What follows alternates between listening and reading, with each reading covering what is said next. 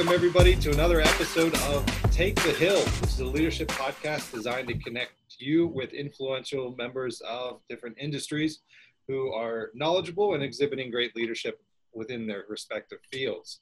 Today, we are lucky to have with us Professor Sandy Mirbosch, who is Assistant Professor and Program Director of the Human Resources Management Program in the Rollins School of Business.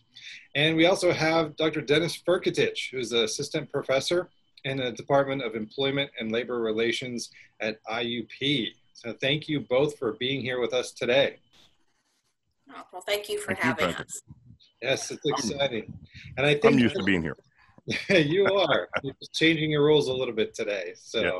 And I get to play the host, which is a little bit exciting. So, but we are here today, again, just to kind of start looking forward, in terms of our planning. Over the last few months, we've been planning and coming up with strategic plans.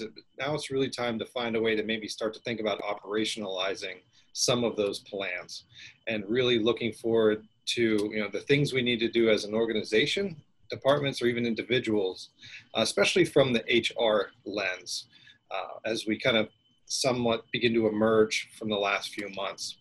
And our conversation is going to really focus on three things today. It's just communication, looking at the administrative aspects, and then leadership.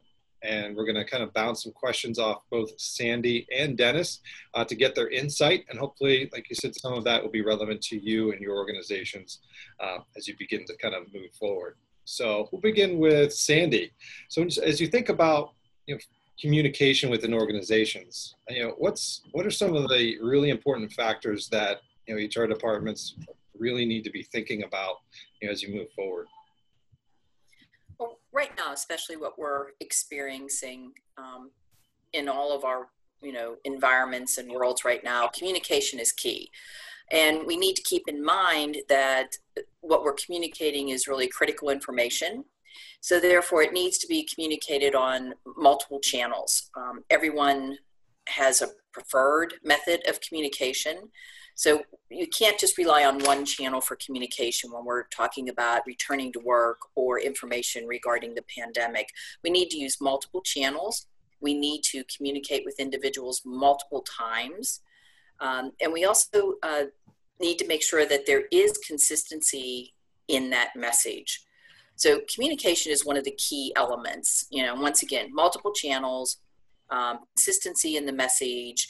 We also need in that communication for there to be a clear path for people to ask questions and clarify the communication. And you always have to keep in the back of your mind that everyone's an individual. They respond to communication differently. They have a different path that is better for them.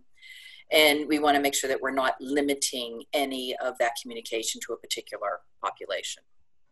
Now, when you refer to multiple channels of communication, yes, what are some examples of those for individuals who might necessarily only use, like, say, just email, and they consider that to be a channel? What other channels are available? Yeah, that's actually what you brought up is the really current problem. Everyone overuses email. And especially since we've all been working from home, we are just, overwhelmed with the emails and virtual meetings. So you may want to consider, such as posting on an internal portal for your employees. You might want to also consider defaulting to the old traditional written mail information, mailing return to work policies to your employees. And you may also want to start using some social media to communicate that information. So it needs to come out in multiple channels. And depending on the critical nature and the target audience for that communication, you may even want to consider actually picking up a telephone and talking to those individuals personally about, special return conditions. Yeah. Dennis, your thoughts on kind of, again, the adoption of these multiple channels. And I'm also thinking along the lines of, in terms of the two-way communication, not just going out, but also creating channels that come back in. And your thoughts on that? Well, I'd have to agree with almost with everything. I mean, I would agree with everything that Sandy said. And I don't know if I could add a whole lot more, but I think what I would add is what to communicate. I think that's what's important is that organizations start looking at what do they need to communicate, because, there's a lot of fears out there. A lot of people are afraid to go back to work. And I think some of the things that we would need to consider, a lot of these organizations are coming up with new policies and procedures that most people aren't aware of. So I think they need to communicate with individuals. What are those new policies? What are those new procedures? How's it going to impact their positions, their daily life at work? Because, a lot of people show up to work and they're there for 8-10 hours, and it's really looking different on how that's going to be done. Also, I think that they need to educate individuals in regards to the fears they may have. Again, not a lot of people are up to what is COVID. How's it impact the individual? How's it, what are companies do to keep their employees safe? So they need to communicate to individuals. How are we keeping you safe? What are we doing to make sure that, that this doesn't get passed around amongst employees and so forth? Because again, there's a lot of people that are just afraid to go back to work, and they have fears. And I think that I have an example. My son, he works in an industry where it's a factory, and a lot of people are quitting because they don't want to wear the mask all day. They don't want to, they don't feel comfortable with everything that the company is doing. And we're seeing companies are having a lot of turnover because of these results. So I think that companies need to take into consideration and communicate and put people at ease and eliminate some of that fear that they may have going into this.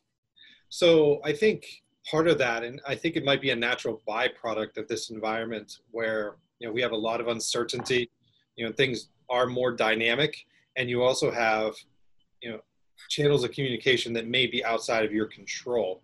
So from your perspectives, what are things that organizations can do to kind of mitigate the risk associated with misinformation or bad channels of communication kind of out there with information that may not be accurate?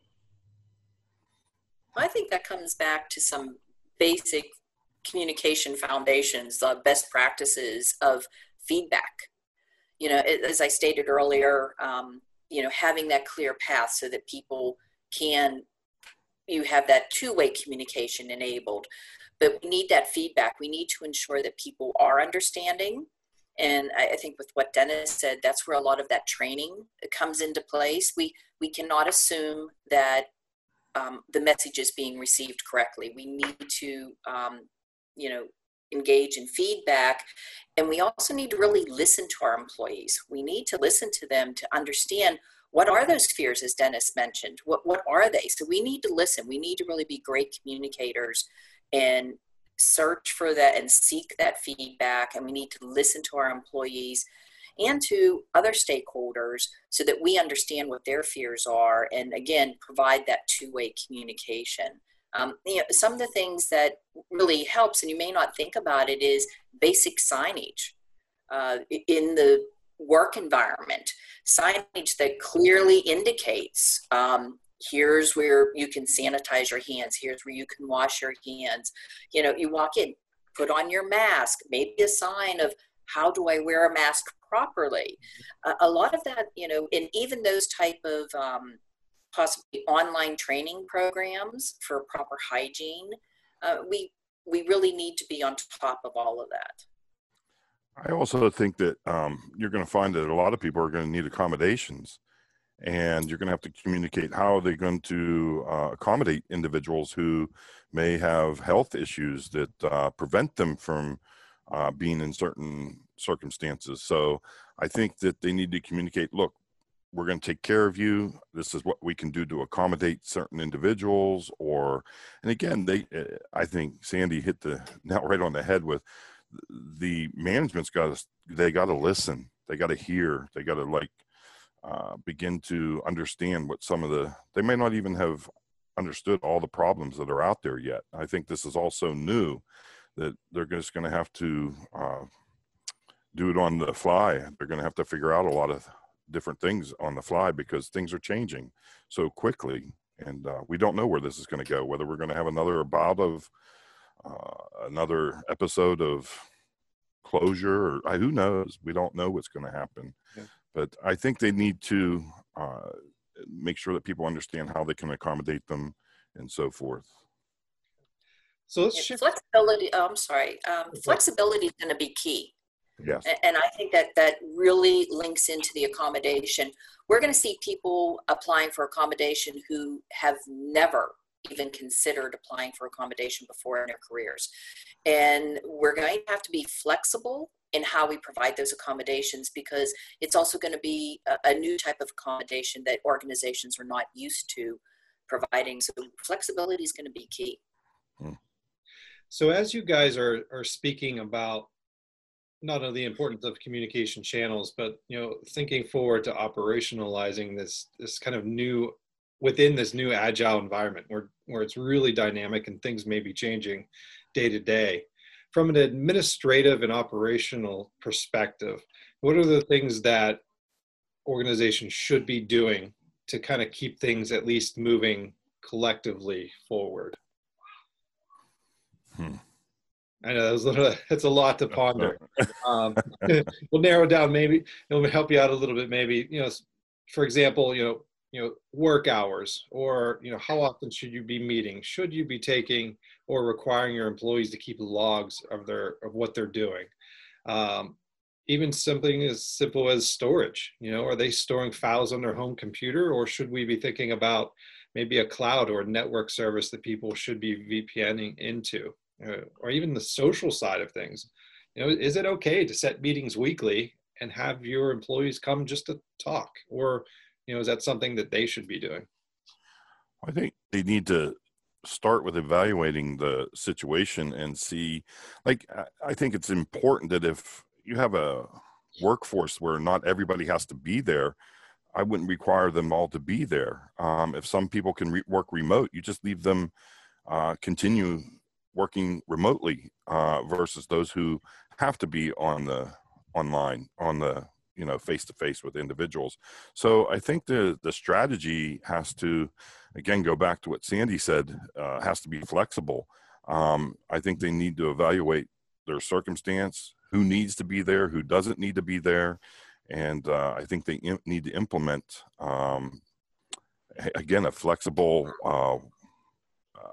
work day, so that individuals, some are working at home, some are there. Again, I don't have all the answers for sure, but they need to be looking at and evaluating their circumstances overall. Well, I don't think any of us have all the answers. Yeah. Yeah, it'd be nice if we did, Yeah. but there isn't, as you're saying, there is not a one size fits all. Every organization is going to have to analyze the needs of their organization, their industry, and more importantly, the needs of their employees.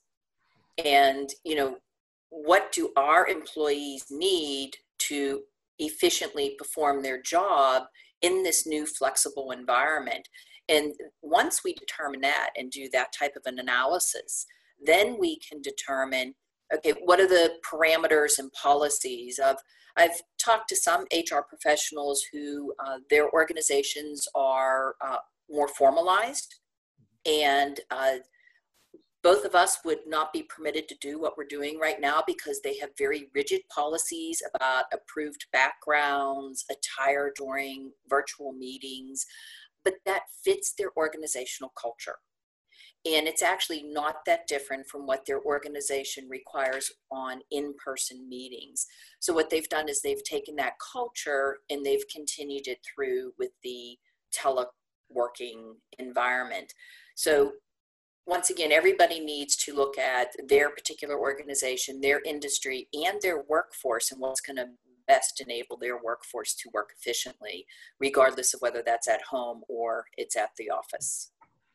Yeah, and I think they need to consider what kind of training are they going to put in place to make sure this is they're able to do it.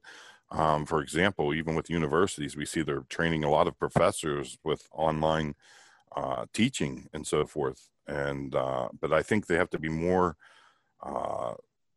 creative on how they're going to accomplish certain certain things, because again, that flexibility comes into play. So I think training is a huge part. How do we accomplish this? How are we going? Because there's a lot of people that are not tech savvy. They're not able to work from home. They're scared of it. So again, I think training is a huge part of it as well. Do you We also even feel, oh, go ahead, Sandy. I was just going to say, when we talk about not all individuals are comfortable working from home. When we start taking in that home environment as a workspace, we have, some individuals who, they have children at home, or you have multiple people trying to work from home. So we need to expand our work environment and realize that when people are working from home, that environment has just completely changed, and there's going to be individual accommodations based on those people's home environment. And there needs to be some patience.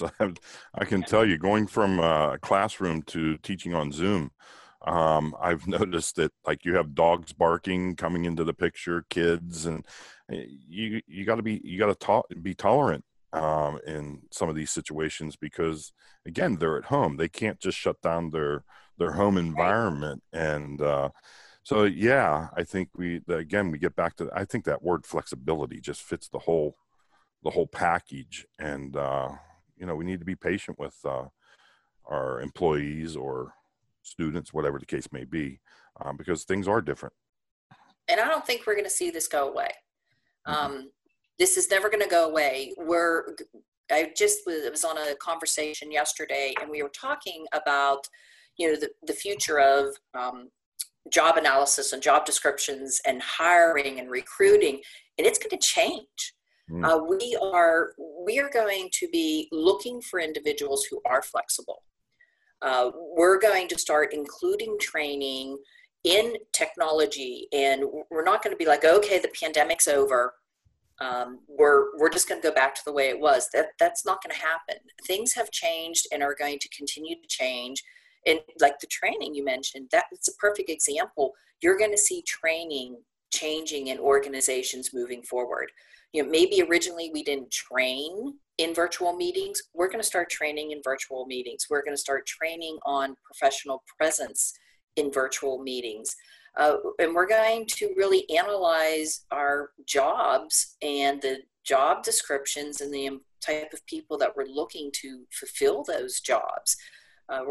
It's going to change everything. It really is. I just wonder how many of the administrators are looking and doing analysis that say, you know what, we're finding out that this new model, we're more efficient, we're more effective, it's more cost effective.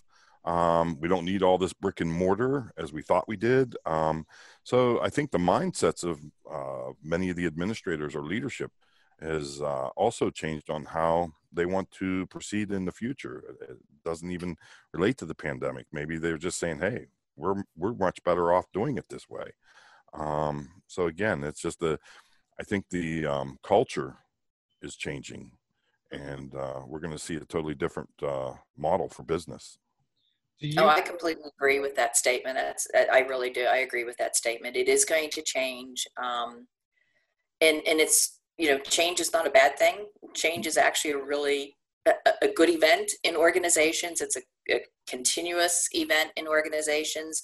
And it's going to be better for, I think, a lot of the generations in the workforce nowadays, because organizations are going to come out of this on the other side, and they are going to be more flexible, and they're going to look at new business models.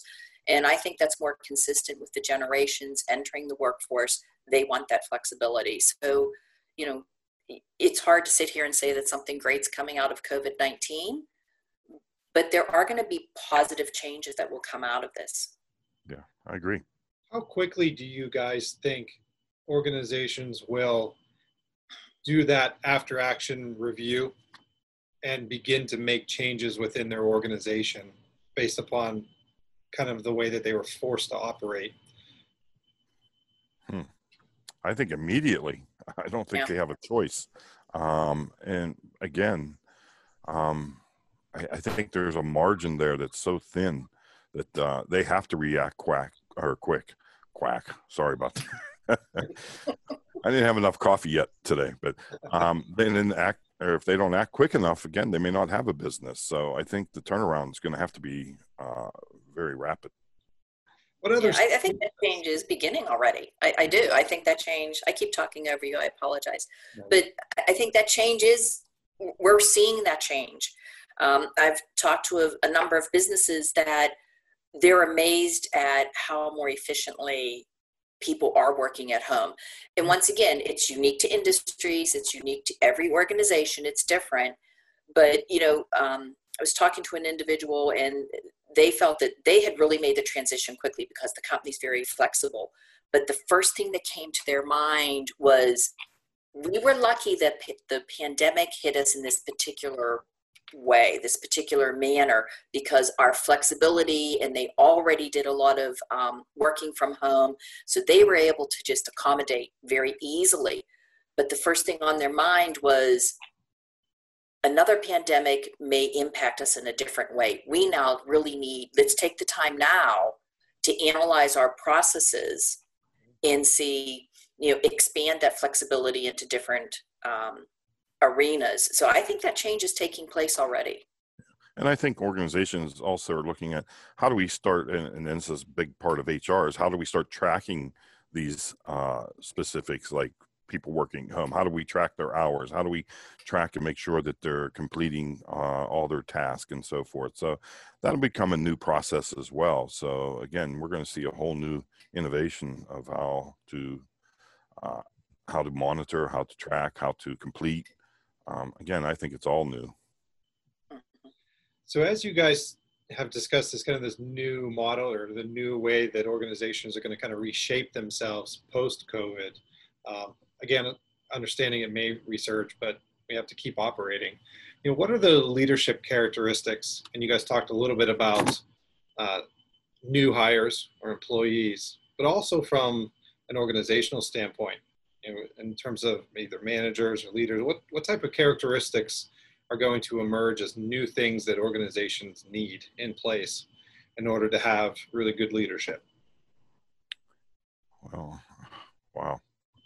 Good question. I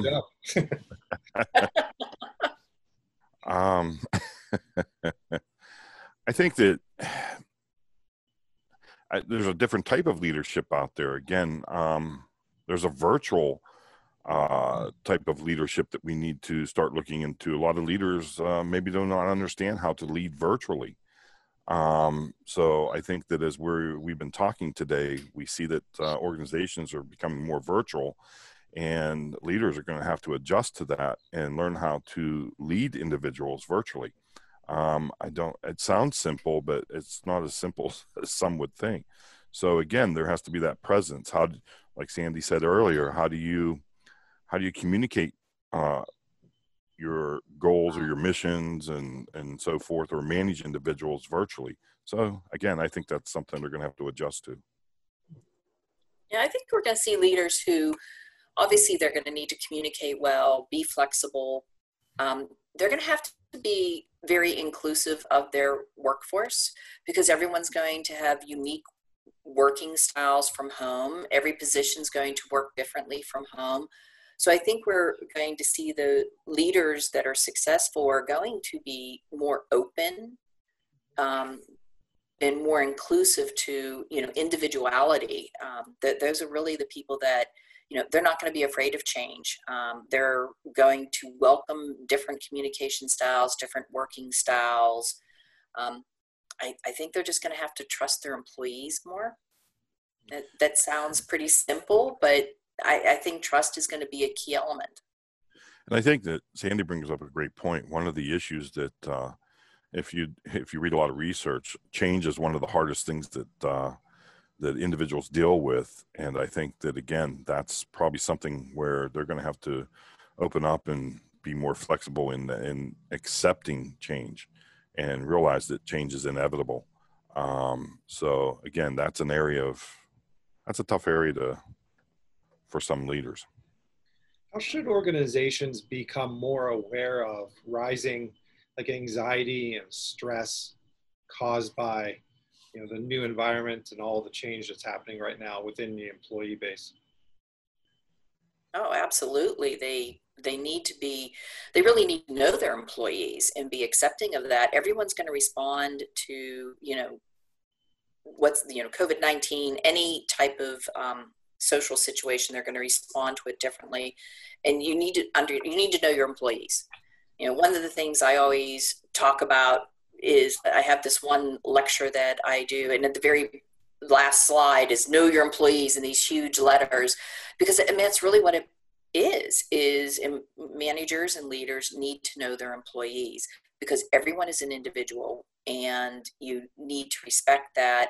And everyone's going to require a little bit different type of communication style, working style. You have to have a different relationship with everyone. I totally agree. I don't have much more to say on that one, Patrick. Sandy covered it all. It's all good.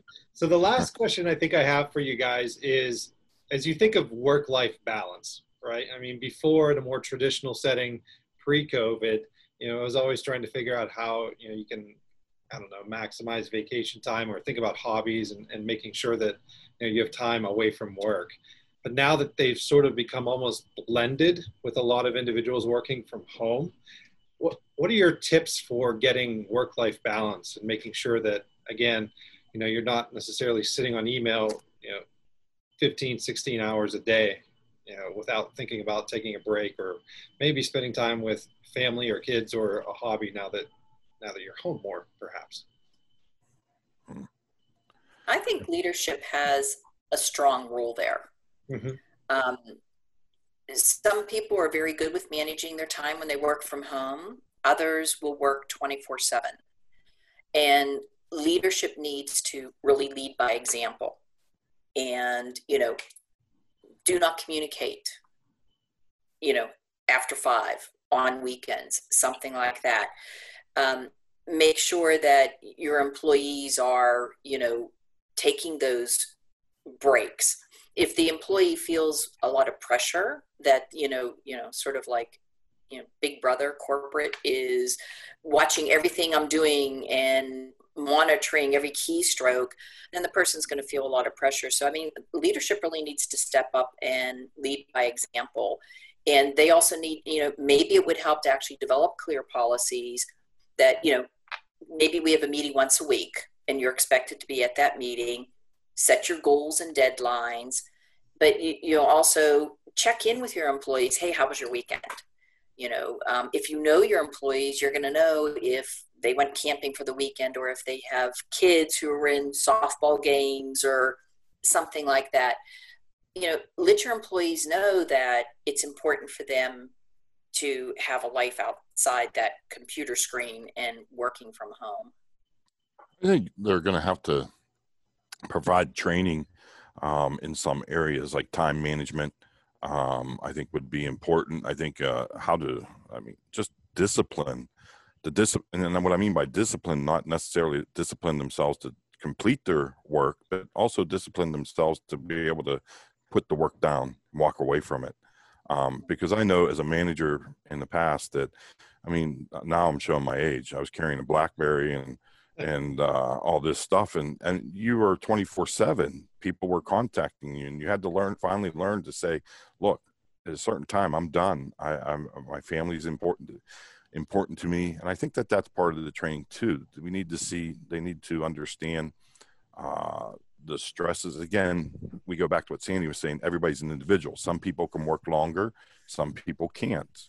It depends on the individual. So I guess it would just be training them to be able to be aware of their limitations. And management needs to learn that there are going to be limitations as well. Some individuals will not be able to do as much as other individuals. Like Sandy said, some will work 24/7, but and they can handle it. But again, I think that there needs to be training out there, I agree with Sandy. I can't stress enough that knowing the individuals and knowing what their limitations are really helps as well. So I think I broke rule number 1 in inviting you guys to the podcast late via text as well. So, so I'll have to go back and be more cognizant of when I'm texting people and pushing them into doing stuff that on a July 3rd when they should be enjoying their camps and vacations, right? I'm enjoying mine. Good. So do you guys have any final thoughts or advice, collectively as you kind of reflect on, what we've experienced thus far, just for, like you said, anybody who's going to be listening to this webinar? That's Go not, ahead, I know we're going to put Sandy on the spot first. Huh? I guess I think just pulling from some of the things I said, we really need to respect individuality in this situation. And we, as hard as it is sometimes, we also need to look at what we're all experiencing and find the learning opportunities and move forward. So, I come out of this with, I need to respect the fact that everyone is experiencing this in a different way. It has a different impact on everyone's life. So I need to respect everyone's individuality. And then I need to take out of this experience everything I can that's positive and move forward with those positive aspects. Yeah, and probably my piece of advice would be going back to that word, if we're choosing words, is that flexibility and how organizations need to be flexible during this time. But I think something we didn't talk about, employees got to be flexible as well. They got to be patient with their organizations because this is all new to them as well. So, they may make some mistakes, implementing new policies and procedures, or they may overlook something. And again, that comes back to that communication part. But I would just give advice to employees as well to be flexible and patient with their organization. Well, I want to thank both of you guys for taking the time, especially on this holiday weekend, for sharing some insight. Like I said, I know a lot of organizations are doing the best they can, and they're looking for resources to help them guide their way forward. So again, thank you guys both for being here today. I really appreciate it. Yeah. Well, thank you for asking. Thank you, Patrick. And what I will do is I will provide you guys the contact information and kind of profiles for both Professor Mervosh and Professor Furkatich in our show notes. So if you're an organization, like I said, they're always willing to provide some insight if you reach out to them. They're pretty quick in terms of responding as well. So we're appreciative of that. So everybody and our listeners, thank you so much for tuning in today. And we look forward to seeing all of you guys again on a future episode. And as always, if you guys have any questions, comments, or concerns, keep sending them our way. We read them and we will respond, and